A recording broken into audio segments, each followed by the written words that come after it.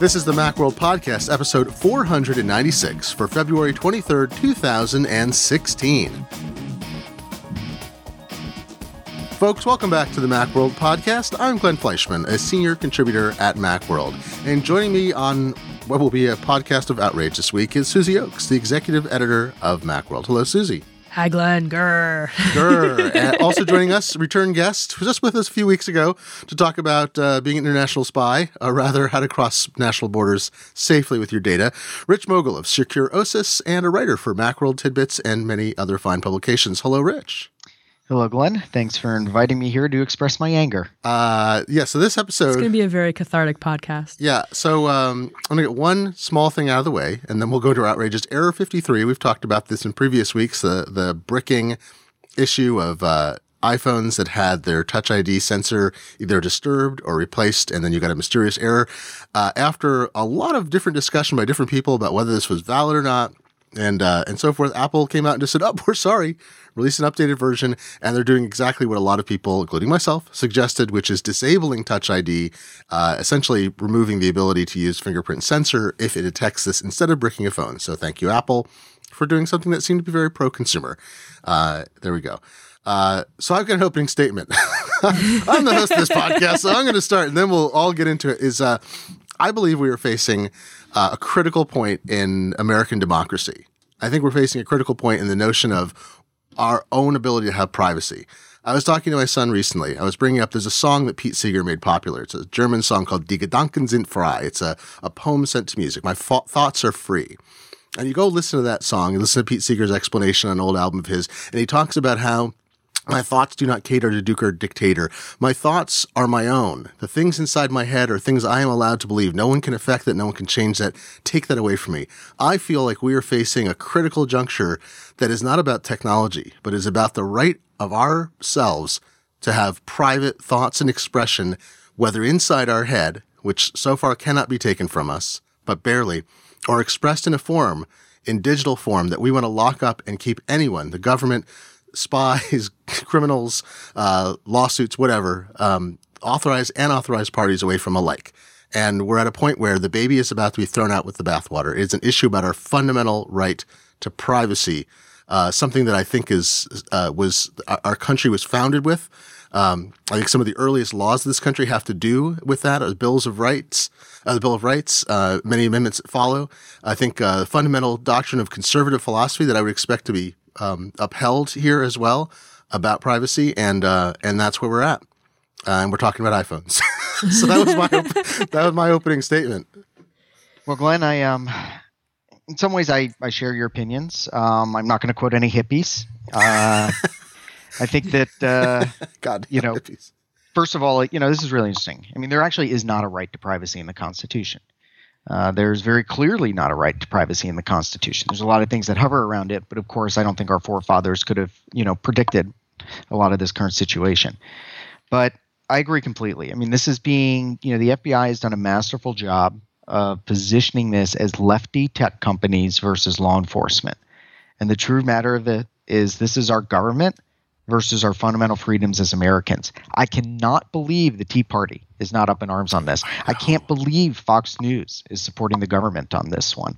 I can't believe anybody from either the right or the left basically, is supporting this.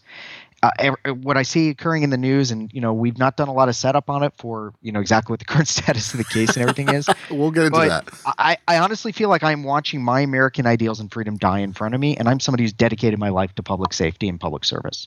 It's killing me. The Constitution this is true. The Supreme Court has developed over time doctrines of privacy that are not present in the Constitution, but the Bill of Rights, the freedom of search against unwarranted seizure, there's even the freedom against having soldiers quartered in your house, that is a right of privacy. And I think the court has done a great job in not expanding, but defining what those roles mean as technology develops, even the technology of how, not even technology like digital technology, but the technology of reproduction, of the freedom of the press, of so many things. I think we've actually kept the pace.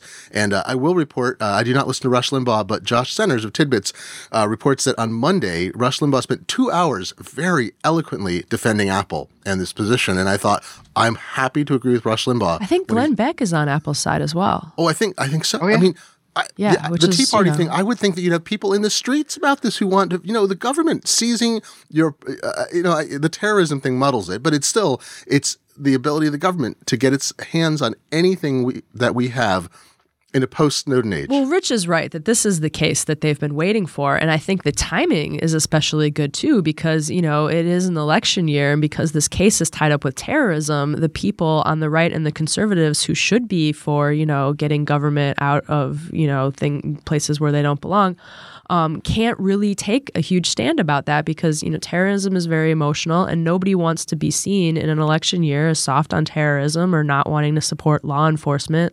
That's been a huge issue in this country lately. You're on the side of law enforcement, and some people are being seen as against law enforcement, when really they're just looking out for the rights of citizens as well. So yeah, this case is tailor-made, and Pew Research did release a poll that said so far most Americans are on the side of the government and think that Apple should just unlock this phone, and why aren't they unlocking this phone? What's their problem? So a lot of it, I think, is just people not really understanding the nuance of what Apple's being asked to do, why it's different than what they've done before, and how those differences really, are the crux of this case and why this is an overreach and this is a dangerous precedent. Yeah, I'll point out that 25% of Americans don't know that America declared independence from Britain in a Gallup poll a few years ago. So the informed part of that, it's interesting to do a poll on the issue, but it's like first you need to have a 5-hour education course to understand the issue. Yeah, like people aren't even caught up yet with what's happening. Yeah. I don't want that makes us come across as elitist, and this is how we lose this argument. Oh, I'm not. No, let me. I'm not being elitist. I'm talking about being informed. It's difficult. An informed populace is difficult.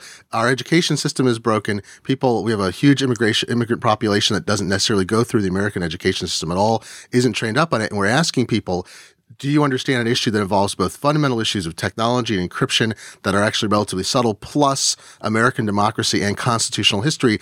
What do you think about that? I'm like, let me take a college course first and come back. A lot of it happened over a weekend. I don't fault anybody for not being on top of it, super nerds on Twitter are. It's not ignorance. It's a lack of knowledge, which are two different things. It's not that people are stupid. It's that you have to be so informed. And I think the FBI is using that again against the American people.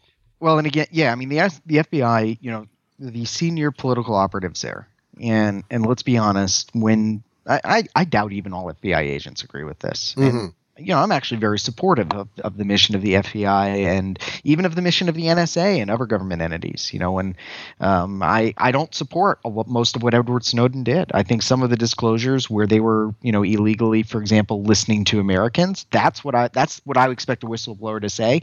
But a whole bunch of other stuff about what we're doing in the rest of the world, guess what? That's what we pay the NSA to do. That stuff should not have been revealed. Mm-hmm. I hate to say it that way. Perhaps I wish we lived in a nicer global, as citizens, but unfortunately we're citizens of where we live, and as a result, and unfortunately the world is a mean place and people have to spy on each other. Enough said on that part. So, but going to this particular issue, there are operatives, and the director and a bunch of the seniors, they are political operatives as much as they are or have been in their past lawyers and FBI agents. You don't get that high without being there. They planned for this. They positioned it. They have their speakers that they're sending on to the various news stations. They have, this was they have. Did you guys see the blog post by James Comey? Oh yeah, we'll link that to the. This was all, it's not a conspiracy theory. This was planned because they told us they were planning it. Those of us who've tracked this issue have been, tracking it for a while. We knew something like this was coming. They finally got the case that they needed where they could tie it to terrorism and generate these emotional responses so that you have a, computer expert like Dave Kennedy up on some of the news stations and people screaming, do you want to have to notify the families in the next terrorist attack? And once you degrade the argument to that point, then that's an emotional response, and we can't, necessarily discuss all of the issues. It's very chilling what's occurring here. I don't think the FBI is doing this because they want to, they're trying to amass power. That's not what this is about. I think at a certain level, they believe that this is what they need to do to get their jobs done. They think the American people don't care. And there's this culture there of, what we're righteous and we're doing the right thing, so you should give us these powers. Right. And it's our job to say no. I feel like there's a deal here where it's like, there's either incompetence or mendacity. And I guess I'm being unfair. There should be a third one, which is compartmentalization and blinders. Yes. Like, the question is, the FBI, if Comey's saying these things, and let's assume he's a smart man, which he should be at that level of power. Let's see what his advisors are, and all the people on the issue where they've structured this to kind of break through this encryption blockade that they've been complaining about since Apple and Google added these stronger features in fall of 2014. That was a watershed, and you started seeing a lot of public officials speaking out, which made me think it was a good move that Apple and Google had made because of all these people speaking out. So incompetence would be they don't truly believe or understand or accept that by forcing this move that they essentially break this option for everyone in the world, including their operatives if they were using those phones, including corporations that do business in other countries, that this isn't something that affects human rights. Like, that would be incompetence. Mendacity is they know and they just don't care because they're trying to achieve a goal. If we say compartmentalization or blinders, they say, look, we're asking for a specific thing. We're in America. I saw, what was it? Was it the Bratton, the head of the New York Police Department, and the head of their counterterrorism group had an op-ed in the New York Times on the 23rd. And I believe it was there that they said, look, if China asks Apple to say no, it'll go through the U.S., the government. And I'm like, China has workers there. China has its operations there. Apple does. Apple cannot simply say to China, it's one thing if you're a company that does business entirely in America and sells abroad. It's another when you're an international corporation like Apple with its products being used in every country in the world. It was, and I don't believe Bratton is naive or incompetent. I believe that is actually, openly mendacious. And I will say that because he's an official, and I can get away with saying that because without fear of contradiction, is that I cannot believe, and I haven't seen the FBI make that statement, to be honest. I haven't seen there's another New York Times story in which it talked to unnamed sources in the Obama administration, many of whom are well aware that if this happens, part of the fight that was going on inside the administration, that China would be next in line to ask for these kinds of unlocking. So, I think there's a high level. I think the best complexion you can put on it is a high level of compartmentalization where the FBI and the Obama administration believes that they can contain this and use it effectively to the degree they want to, and it won't enable other countries. Actually, I think it comes down to something else, and it's partially I believe it's just because so as Glenn personally knows, because we've known each other for years, I have a weird background and have done various things in my life. Among them, I was a federal disaster responder who was trained specifically and assigned to a team to deal with terrorism. And if there was ever going to be a large WMD terrorist event, I was supposed to be one of the people to go in and on the medical side and assist with that. And this was years before local fire departments had decontamination abilities and those sorts of things. And the whole thing was actually based on the Chimerico subway attacks where they used right. Yeah. Right. Wow. So where they used sarin. Sarin, rather. Yeah, and that kicked off the creation of these teams, which for the most part don't even exist anymore because of all the funding post 9/11 has gotten local responders, which is a far better option. But anyway, so I'm trained in this stuff. I've worked at the federal level, at least on a part-time, very low level, volunteer basis. I get paid when I deploy, but I volunteer to do it, kind of a thing. And what it comes down to something, I think what a lot of this is, not on my watch. And that's the phrase we use, not on my watch. When you are in that position where your job is to defend the public from these really, truly horrible things that can occur and will occur, okay? I'm not going to minimize the fact that if, various terrorist organizations would love to carry out large-scale attacks here in the U.S., they would, totally. There's no question of that.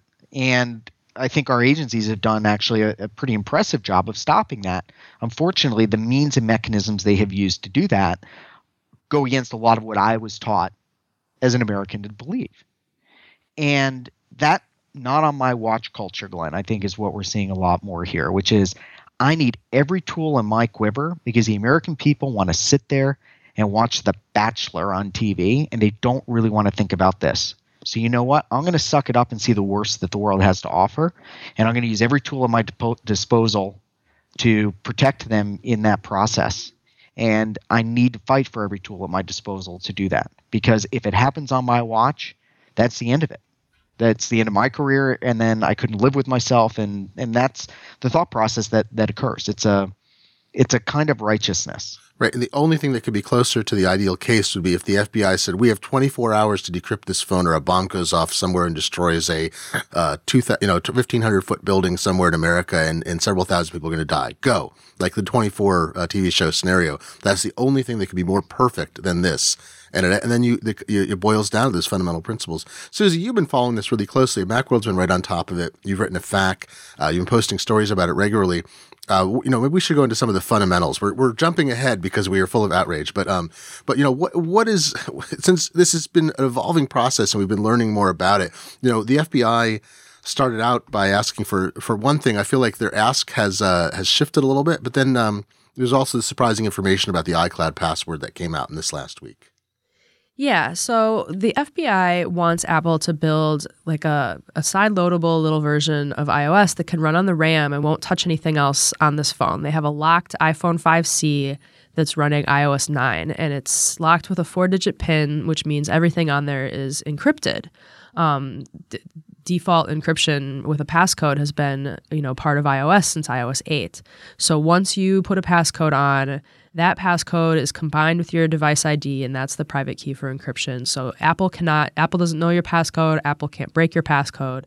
They used to be able to extract data from a locked phone running iOS 7 without unlocking it, so they could get some data off because it wasn't, encrypted, and they could do a dump for law enforcement. They used to do that, and they're still being asked to do that a lot. There's a separate case in New York where they're being asked to do that on an iOS 7 phone belonging to an alleged drug dealer, and they're just trying to get out of that business. There's fewer phones out there running iOS 7. When iOS 8 came out, police officers were actually, or I guess that was when iOS 7 came out, law enforcement was like, oh, this is the one with activation lock. Like, everyone should get this. Like, so yes. Sometimes Apple builds in security features and, law enforcement's happy about it. But this encryption thing has been a problem for them. And it makes sense that Apple would do it. I mean, your phone now has like your health information on it. Your phone can be used to, gain access to your house if you're using certain HomeKit devices. So, Apple isn't putting on this encryption just to thwart law enforcement, but that is a side effect that they're dealing with now. So the company, the FBI has this phone. It was used by the shooter in the San Bernardino case, but it wasn't actually his personal phone. It was his work phone. So the more you kind of dig into the particulars of this case, the more it seems like maybe this isn't the best test case because, first of all, I mean, the county, the Department of Public Health, his employer, if they had been using any kind of multi-device management at all, they would have a legal backdoor to get into it anytime. Like, it's their property, and they've consented to the FBI to run this search.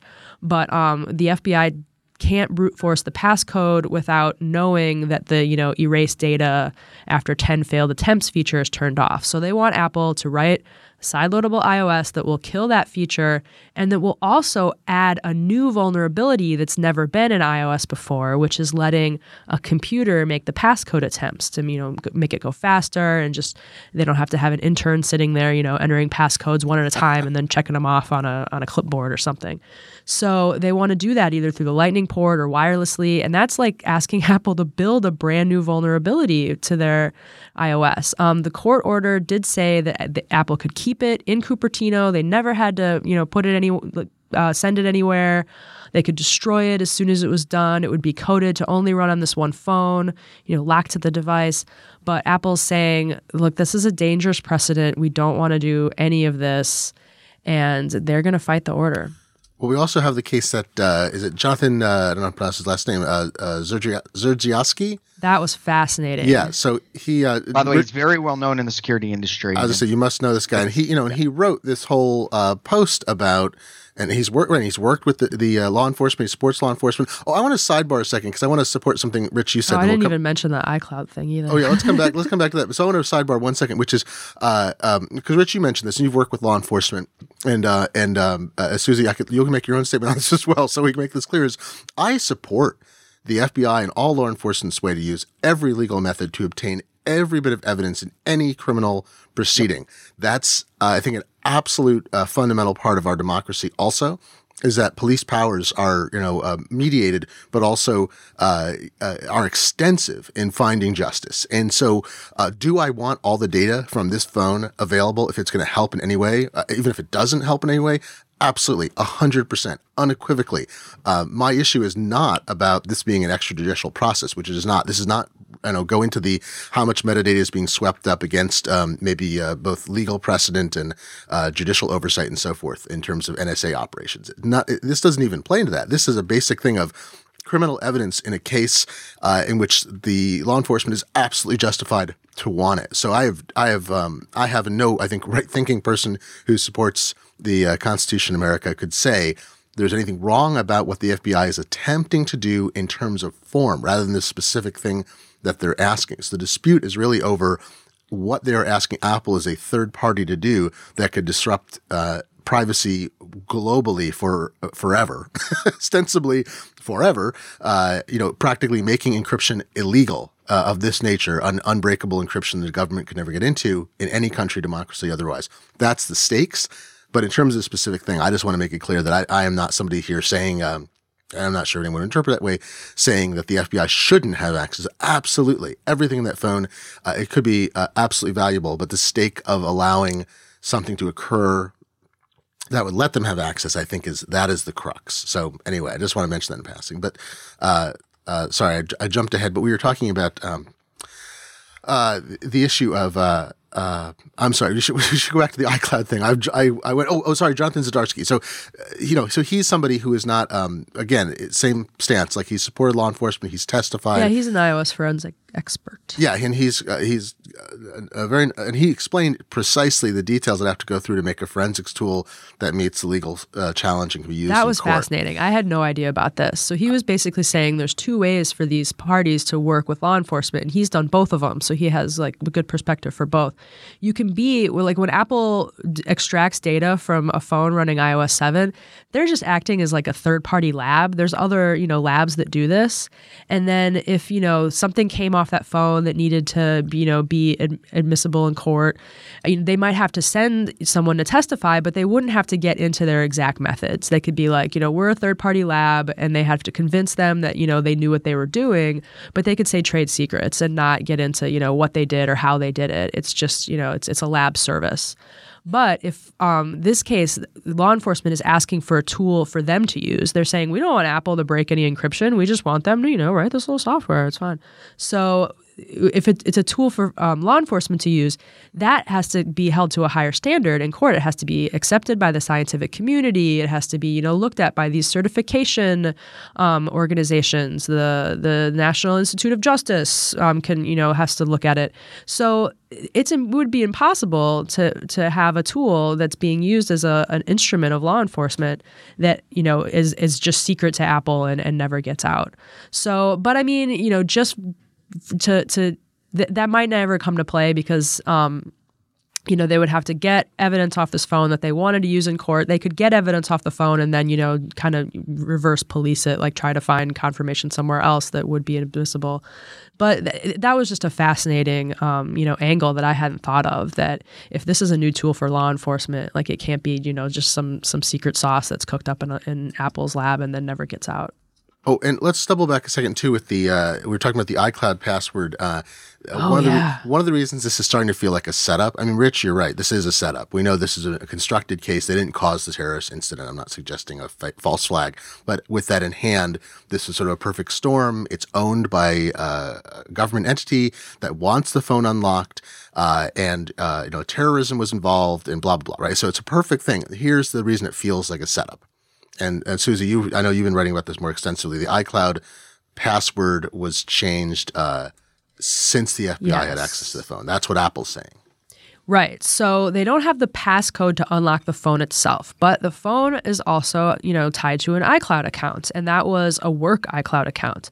So it was probably, tied to the shooter's work email. And at first, in one of the court filings, the FBI, so Apple has been helping them, and they don't want to do this one thing, like write this tool, but we were working with the FBI on this specific case. They gave them a bunch of other things to try. One of them was, oh, let's get the iCloud backups. So the last iCloud backup on Apple's servers was October 19th, and the shooting happened December 2nd. So there's like 6 weeks where they don't have backups on the phone. They also got the call records from Verizon, and they saw that, okay, he's using the phone. He was talking to his wife, who was, also one of the perpetrators of this crime. And those calls weren't on the iCloud backup, so they were worried that they had to get into the phone and see that. So, I'm thinking if there were calls that weren't on the iCloud backup, he probably, deleted all the evidence of that. But anyway, yeah. So the iCloud password was changed, and the court filing was like, oh, we were thwarted in this thing because someone changed the iCloud password. And they said that the Department of Justice who was doing the court filing kind of made it sound like San Bernardino messed up. But then San Bernardino said, no, it was the FBI who told us to do that. And, Apple had said, why don't you take this guy's phone to a known Wi-Fi network, like to his house or his office, and plug it in and leave it overnight. And then if it's, plugged in and to a charger overnight, it should do an iCloud backup. But then since the password had been changed, you'd have to, re-verify that on the phone that they can't unlock. So they weren't able to get the iCloud backup for that last 6 weeks. So it's like the more details you find, the more it's just like, oh, this investigation is kind of a mess. And I'm not super convinced that there would be useful stuff on the phone. But like Glenn said, that doesn't really matter. Like, law enforcement's right to want to get into the phone. They're just wrong to ask Apple to make software that will allow them to, brute force any phone they want. Speaking as an iCloud regular user also and uses iCloud backups, the idea that because the person stopped having backups 6 weeks before that point, and not to make light of the situation, the idea that might have been intentional. Sure, it could have been intentional, but iCloud backups. Come on. Yeah. That's my thing. It's like, it probably just broke, too. Like that's how many times you're like, you haven't been backed up for how long? Or he stopped connecting that phone to Wi-Fi because he was, worried about that, or I don't know. Like, so the shooter had a personal phone, he had a personal computer, and they tried to destroy both. I think I read somewhere that they might still be able to get some stuff from the hard drive from his computer, like it wasn't destroyed well enough. But it sounds like the personal phone is toast, so that's why they're so worried about this one. Hey, Rich, so here's a fundamental thing, too. We're talking about iCloud, and we know that a lot of data is accessible because it's stored in iCloud in a form that Apple can gain access to. Things that are synced and left there, contacts, calendar entries, notes, and email that hasn't been retrieved or that's left if you're using IMAP and you're leaving it on a server, all that's available. What would you think is on this phone that would actually be useful in any way? That's the related question, is how much, and I think Jonathan Zdziarski also has a post about that, like why he thinks there wouldn't be very much forensic information that would be useful there. But given that the phone is encrypted, what are they going to get out of unlocking it that they can't get out of accessing the iCloud account?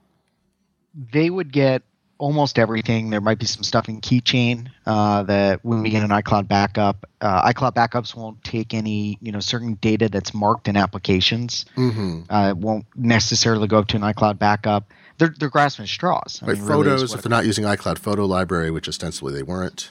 Yeah, so there's, most of the application data, most of the settings and configurations and everything would come up. But, look, there's a reason that I use local encrypted backups when I need to restore my new iPhones as I get them, because there's so much data that it, isn't on there. But mostly it tends to be like password related for email accounts, those kinds of things. If I remember right, iCloud Keychain, the way that works is while the keychain is synchronized across iCloud, there's no actually ability to decrypt that information. Apple can't decrypt iCloud Keychain information, again, without a passcode and some additional information.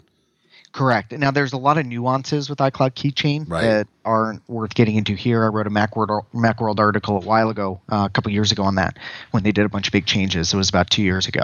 But again, we're kind of getting into the semantics of it here, and I think it is actually worth taking a bit of a step back. Please. The iCloud backup will have most everything that would be of interest. The FBI, they're saying we want to leave no stone unturned. That's a load of garbage. The FBI does that all the time in all sorts of other cases. They definitely there's no indications of further imminent attacks and those kinds of things. But I get it. They want to get as much info as they can. And this is just another source. Again, I do believe though that this was fully about breaking open the legal issues, and that's where I want to kind of focus us. This particular case. Apple unlocking this phone. What we have is a situation where at a technical level there is a flaw in how these are encrypted. Now, right now, if I lose my phone and China gets it, they can't do this. The feds, they can't get into it. Nobody can because of the restrictions. Particularly, it's even harder on the new phones with the secure enclave, although there are ways around it. And the vulnerability is Apple can rewrite the firmware, rewrite the actual version of iOS, and that would enable the things that the FBI wants so they can still try and brute force the encryption. Mm-hmm. And if it's a 4 or even a 6-character passcode, that they can get through that in a reasonable amount of time. The bigger issue is that the FBI has very publicly stated through Director Comey that they believe they should have persistent access to all encrypted communications and devices. Mm-hmm. It's not conspiracy theory. It's his own quotes. It's been multiple places, multiple times. So we know that that's their objective here, is not the one phone necessarily. That, they're making a big stink of it in this particular case, but that Wall Street Journal article has shown there's a bunch more that they want. They're using various court orders. This is the one that they decided to make big in public. It was actually originally, none of this was supposed to be public. It was the FBI that made the decision to make it public, not Apple. And so from that perspective, again, longer term, we worry about it. Okay, so there's this flaw here. What if Apple plugs that flaw? Then what are the long-term implications? Does that mean that the FBI now is going to go change the law to make it illegal for us to have those secure devices? Right. This is my concern. Right. This is the thin edge of the wedge issue, is that we're talking the current issue appears to be largely about, can Apple retroactively engineer a backdoor access? The other part is exactly what you're saying, is how does this affect, can Apple then continue its battle to make an unbreakable encryption system? Well, it's not just Apple. So again, I'm sorry, Google, right. Yeah, people are positioning this, and this is, again, we are losing the positioning on this battle, because we're getting caught up in the technologies and whether there's an iCloud backup and somebody screwed up here or there. Look, none of that matters. Terrorism case versus a drug dealing case, none of that matters. The actual flaw, the actual techniques the FBI wants, this is, again, they want us to focus on these issues because that does potentially make Apple look unreasonable. A one-off tool could be used once, not necessarily given over in all these other cases. Sure, if that was the limitation, maybe I wouldn't have an issue with it. The problem is we know in the bigger picture context, the FBI is pushing for legislation to make it that we cannot have fully encrypted devices. That has massive implications for business. Massive implications that go beyond the phone. Our financial systems rely on these kinds of technologies. All the corporate work that I do with large enterprises and with governments and with security vendors, like that's my day-to-day job. If we actually can't legally have that core root level of encryption, that's bad. That's really bad. Massive ramifications. I want to take us back in time for one moment, too, because this is a battle that was fought over 25 years ago when PGP, Phil Zimmermann, who is, he should be a legend because he didn't just develop, a kind of wonky system that's still being used for secure communications, especially message-based communications, pretty good privacy, or PGP. That's not, and that's very clever, and he deserves lots of credit for it. But he also was willing to take a stand and battle the courts because encryption was classified as a munition at the time in the 90s. And the Clinton administration pursued this against him for years, and it was finally dropped. But they felt that his invention of PGP, because it was available, the source code and the utility worldwide, violated export controls for munitions. And that was pursued for a long time. And remember, that was the era of the Clipper chip, of course, when the Clinton administration wanted to have encryption that would have a backdoor chip in it. So it would be perfectly secure, except that the government could have access at any time, ostensibly with a court order or what have you. And there's been issues since like that. But I think it's like whoever lost that 20 years ago, 20 years ago, the FBI or the feds dropped it in 96, the criminal investigation. This is the same battle today. It's the same thing. Do we have the right? PGP, if done right, forget the software flaws that have been developed over time. Things have been improved. If you use PGP correctly, it's unbreakable. It's unbreakable. You need to do social engineering, keystroke logging, all the usual things on either end, but the protocol itself, fundamentally how it works, it remains unbreakable if implemented correctly. And we're looking at that now. Should PGP have been illegal? If they'd won that then, we wouldn't have this phone encryption system now. It would be in a very different system.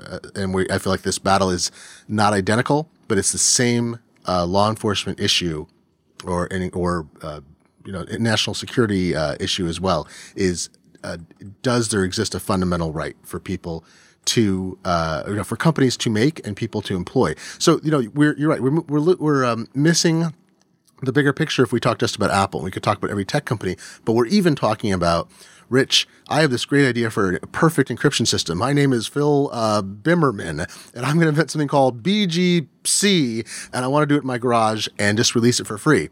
And you say, oh, I'm sorry, these new rules that prohibit encryption that, ostensibly in the future, you can't do that. That's actually illegal, Mr. Bill Zimmerman.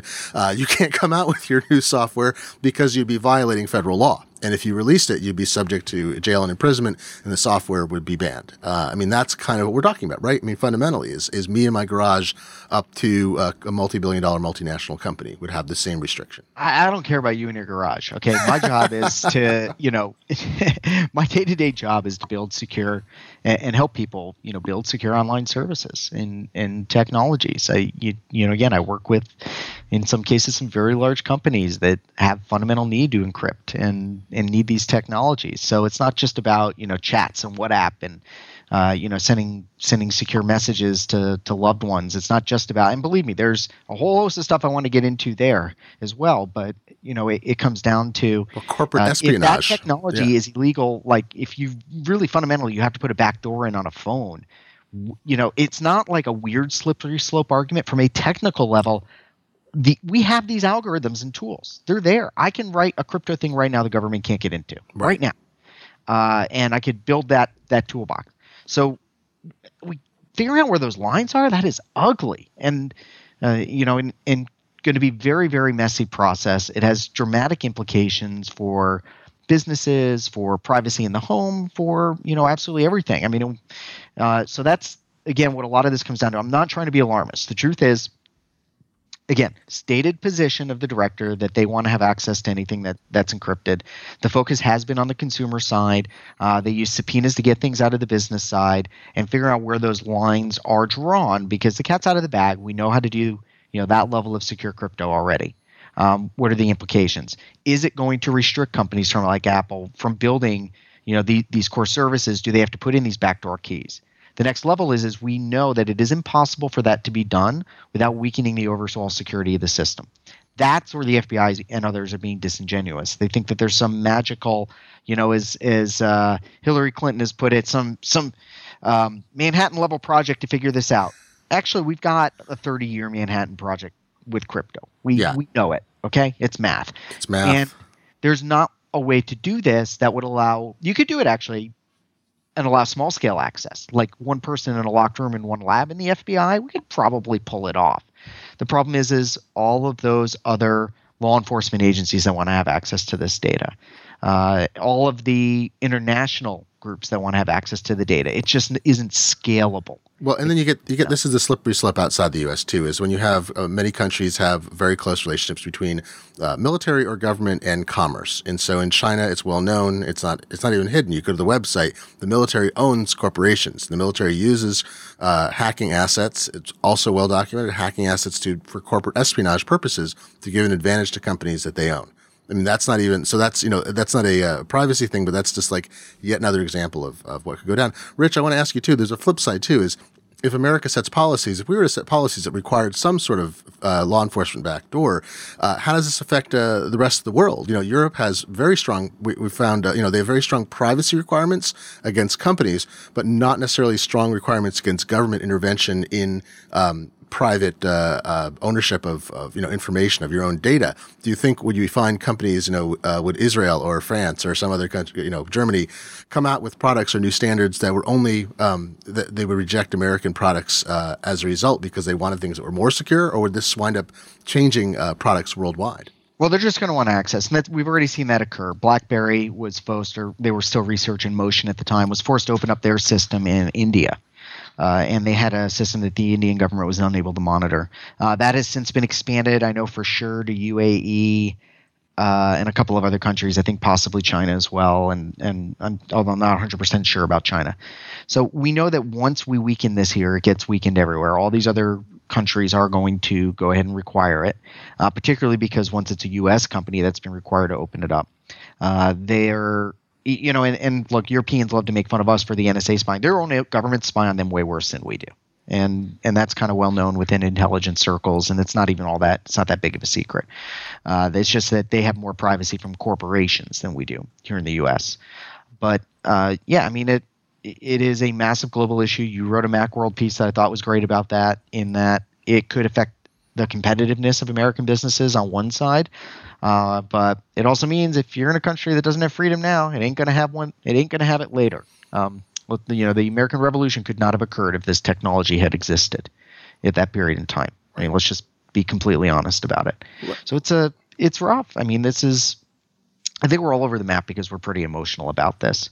Well, I think it involves so many different aspects, and it's, this is the thing. I'm going to quote from Comey's FBI statement. He said, "The San Bernardino litigation isn't about trying to set a precedent or send any kind of message. It's about the victims and justice." You take those two sentences, and we've talked, 40 minutes so far about why it's inaccurate. It's inaccurate. I mean, sure, well, it is about provably wrong. It's not inaccurate. I mean, they are provably wrong. Right. It's absolutely, yeah. It's so let's before I know we've talked a lot about this. I want to back out into a different corner. So many corners. Susie, you've been compiling a list, and we've been going through this too about. So this is not just an Apple issue, and they're focusing on Apple because it's high profile but Apple's a scrapper, which is interesting. You'd think they might have chose somebody else, but the iPhone is the issue, the device in question here. A lot of different opinions, different people. Bill Gates, I just saw, I think it was yesterday, he supports a very narrow request. He thinks it's fine as long as it's scoped appropriately to be actually limited in the way the FBI claims, which I feel is extremely naive on his part. He tried to kind of walk it back this morning. Oh, is that right? Oh, I didn't see that. On Tuesday, he told Bloomberg that the news reports have mischaracterized his statements. Really? He softened his stance, said there are sets of safeguards where the government shouldn't have to be completely blind. But in the end, the courts are going to decide. I don't know. He kind of tried to walk it back a little bit. With Google, Facebook, I actually was fascinated by Michael Hayden, who I'm sure I don't agree with on most things, the former head of the NSA, is like, hey, actually, having strong encryption the government can't break, that's a consequence of having a strong encryption that no government can break. It's actually sort of a good thing. And he's talked about this now broadly. We already mentioned Rush Limbaugh. So there seems to be a lot of back and forth. We don't have every tech company or every prominent individual supporting one side or the other of this debate. Yeah. It's been kind of all over the place. Zuckerberg is on our side and Google, but they were kind of wishy-washy about it. Obviously, Donald Trump is on the other side and even called for a boycott of Apple. I know AT&T, was it a couple weeks before this specific case came out, said, Apple doesn't have any right to, the head of AT&T, Randall Stevenson, said, Apple doesn't have a leg to stand on about this, that they're not in a position to deny courts things, right? Yeah, AT&T, who rolled over when and built secret monitoring rooms that were illegal without question at the time, and were only retroactively made legal by an act of Congress later, which I didn't think you could do that and make laws retroactively apply, but apparently you can. I got retweeted by some non-ops site or account with a large number of followers when I made some comment about Apple and AT&T's difference in AT&T rolling over, and it was fascinating. It was it's like got a lot of sudden like, hey, why is everyone looking at that tweet? It's like, oh, what are the sites it supports? John McAfee said he can just hack it for the government. He's like, yeah, but that's the thing too. Well, look, when you're on that much meth, you don't. He's like, it'll take me 3 weeks. Your fingers are so fast, you don't even need to do a computer-controlled brute force attack. He can see through time. Here's the thing that gets to me, I feel like, is it's the banality of evil or the banality of power, right? Is that, I've always found science fiction, fantasy novels, and even some historical ones unbelievable because, what does Darth Vader want? What does Emperor Palpatine want? Power? I can't figure out what he does with it, right? And, what does the devil want with power? It's all these things like theologically or whatever. And so it's very easy when you look at movies, literature, religion to say like people are struggling for power, absolute power. And in reality, it's the mechanics of it are, the FBI wants power. The Obama administration wants power. Many past administrations have wanted power in order to do what they think is right. Every villain thinks they're correct. Every good person thinks they're correct. They think they're doing something that's right. Very few people say chortle and rub their hands together and say, chaos and evil. That's a James Bond situation, right? And so in this case, you have people who I'm sure all in their heart of hearts believe they're doing the right thing for the best people, and they're like, I got to get my hands dirty. That's what happens. You get your hands dirty, you do whatever, because we're scrappers and we need to make this happen. Not on my watch. Yeah, yeah. Like, I am not going to let that building get blown up, right? I mean, think about the people who were working at the FBI when the trade centers went down, and how they felt, right? Their careers were ruined, and they also, I'm sure they all drank themselves into early graves, because if they'd seen the signs and weren't able to get anyone to listen, or they'd missed the signs, how they feel. So I get all that, but it's the banality of it. It's not people saying, here's a plot to destroy people's privacy worldwide forever. It's not how the world works. Well, here's a much simpler way that I'm starting to kind of word it around the issue. And it was inspired by my illness. And occasionally, like many people, when I'm sick, I plop down on the couch in front of Netflix, and I gave myself 1 day to recover and watch some TV. Literally hired a babysitter because my wife was out with one of my daughters at a Girl Scout thing, so I could just sit and recover. Oh my God! I was watching Furious 7, so the latest in the Fast and Furious movie, and the MacGuffin in that movie was a black box that, if you got your hands on it, would give you access to every camera, every phone, every sensor. And so there's a huge chase sequence in the end when they're in LA and the hackers trying to hack the helicopter, which has got the black box in it because the bad guys got it.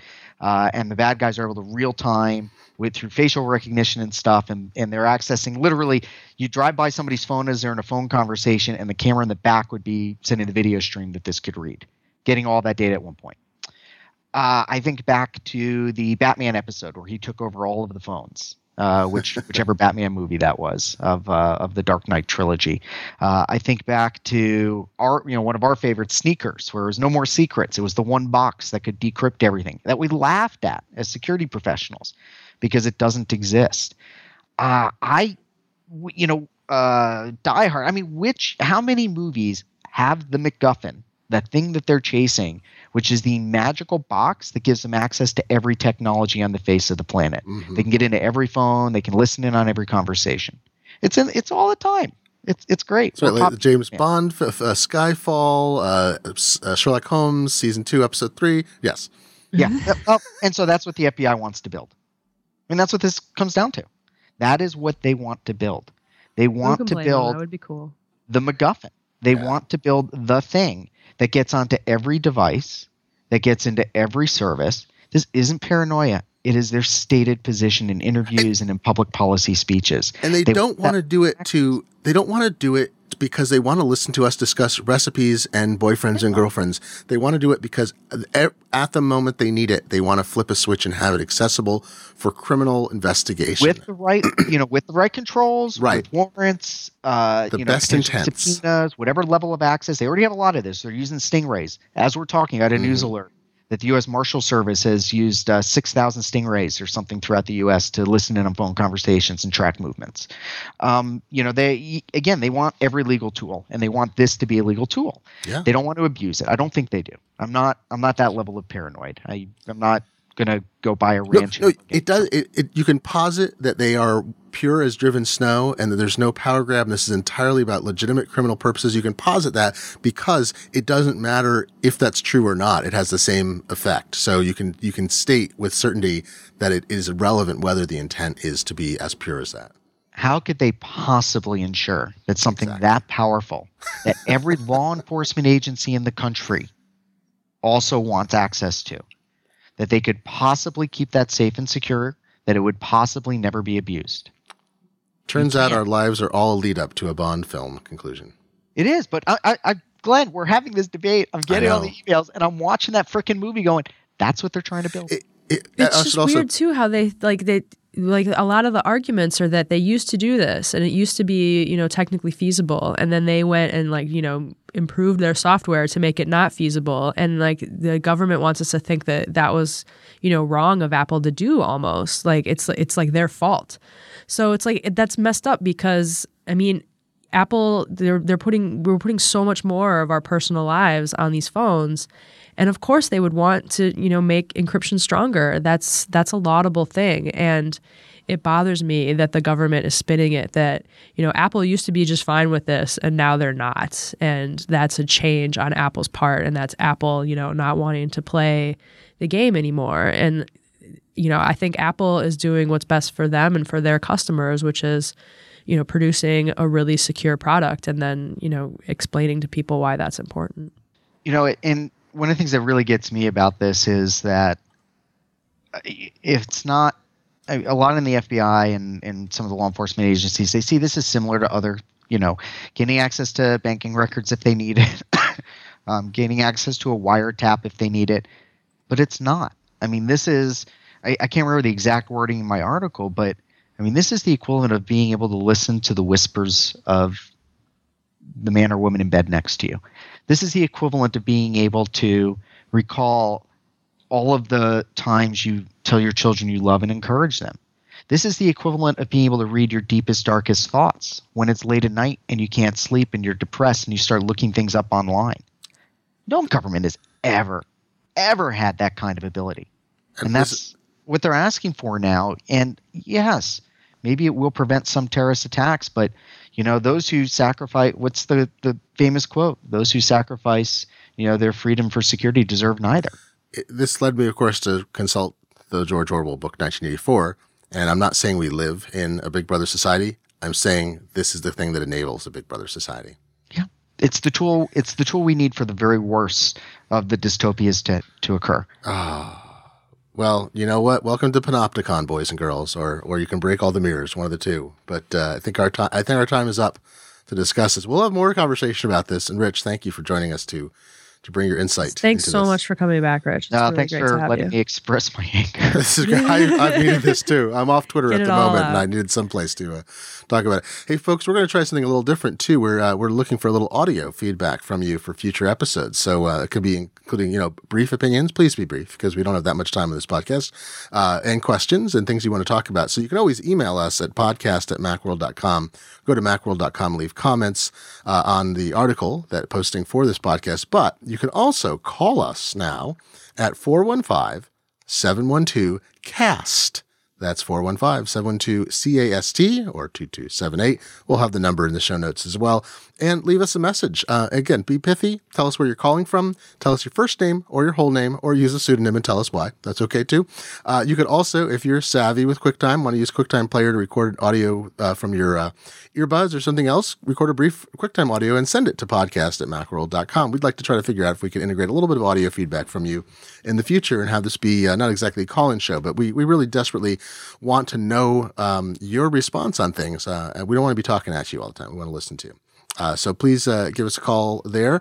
And thank you again, Rich. And Susie, great to talk to you. Next week we'll be back with possibly less outrage, or maybe more. I don't know. Maybe. We'll see. This has been the Macworld Podcast. Anytime you need an angry white man on your podcast, I'm here for you. It's very hard to find them, so I appreciate you making yourself available in that way.